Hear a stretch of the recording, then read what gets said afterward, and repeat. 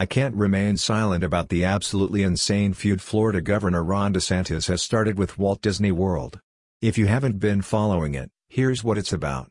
Over 50 years ago, Walt Disney decided to create a mega theme park on the East Coast. He quietly bought up 27,000 acres of orange groves and swampland in central Florida. He asked the Florida legislature to create a special tax zone to manage it. This may seem odd. Certainly, the way the Florida Republicans spin it, you would think it was a trick Disney pulled to avoid taxes and lawful control by the state and local governments. Actually, Walt Disney wanted to avoid the problems he had in Anaheim, California, with Disneyland. Local governments allowed unchecked development right up to the gates of the park. Walt hated the honky-tonk. He wasn't going to make that mistake in Florida. He bought 43 square miles of land as a way of insulating his resorts from external commercial development. He didn't want to deal with the local governments of at least 2 counties that contained the land he bought. The state established the Reedy Creek Development District. This was an independent agency that was granted control over Disney's land. Walt wanted control. Why would Disney need this special district? After all, the company owned the land and should be able to do what it wanted as long as the use was safe. Well, no. Local governments have the right to set building codes that govern how structures must be constructed.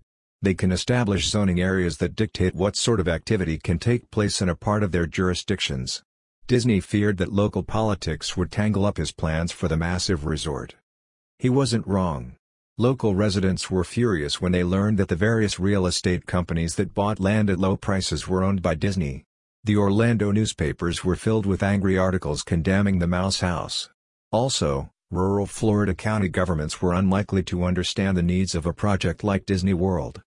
For 50 years the Reedy Creek Development District Board established building codes, zoning, fire and police protection, and roads for the massive resort. The board was elected by Disney and supported its goals. DeSantis describes this as an anti-democratic move by a greedy company. He's horribly wrong. First and foremost, Disney World has grown to be Florida's largest single employer. Over 70,000 Florida residents work there. Orlando has grown from a rural area into one of the country's premier vacation destinations. Tax revenues and Florida business profits have benefited from Disney World. Walt was right and Florida won. Reedy Creek has proven to be an excellent steward of its domain. The roads are excellent and well maintained. It pays local sheriff's departments to provide police protection and traffic enforcement. Disney's building standards far exceed any local or national building codes. In short, the entire Disney World enterprise, including Reedy Creek, has a half-century record of excellent operations. Beyond that, it has issued over $1 billion in bonds to cover infrastructure construction. The Walt Disney Company was paying back bondholders.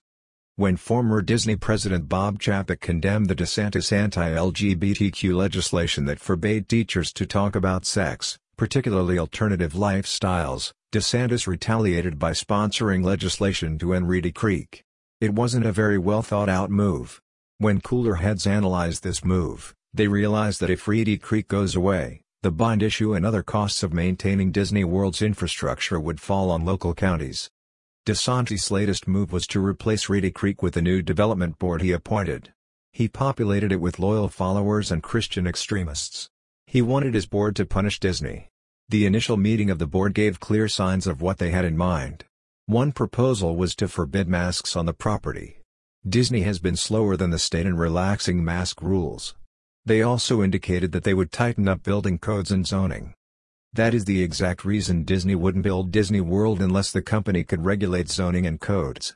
Walt and his brother Roy knew all too well how local governments could pass unreasonable restrictions on the massive development.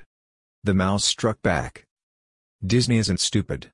Before DeSantis could disband Reedy Creek, the board passed several resolutions that can expire for decades. These resolutions gave Disney control over building and safety. DeSantis' new board was stripped of all power except for basic infrastructure and the billion-dollar debt. DeSantis instructed his legal team to break those resolutions. Most recently, at a stockholders' meeting, Disney President Bob Iger called the DeSantis government anti-business and anti-Florida. It certainly seems that way to me. Disney and Reedy Creek have been excellent Florida citizens.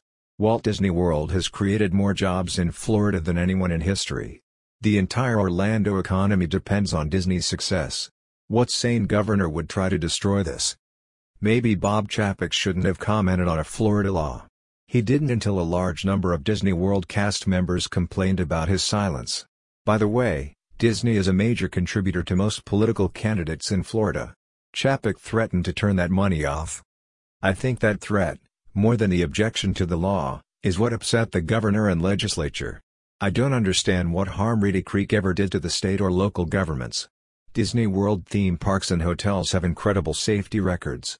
Millions of happy guests visit every week. These guests spend billions of dollars in the Orlando area. What governor in his right mind would try to hurt that? Make it simple for stupid voters.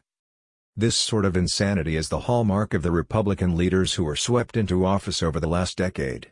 Since dissolving Reedy Creek, DeSantis and his Republican legislature have passed laws that censure books and forbid teaching Black history and multicultural studies. Libraries have been forced to pull books off their shelves because they offend the right-wing Republicans. I'm not saying that the Walt Disney Company is without fault. I know it is one of the world's most beloved companies. It's been guilty of some questionable employment practices. It also does a decent job of fixing things once enough noise is made. Theme park employees have had their base pay increased to a living wage. There is a good representation of all races, creeds, and orientations. The company is still guilty of ageism. Older employees are routinely the first to go in layoffs. That's unlikely to change soon. If you are over 50, watch out. The main tool that the Republicans use is oversimplification. This technique was started by talk radio hosts.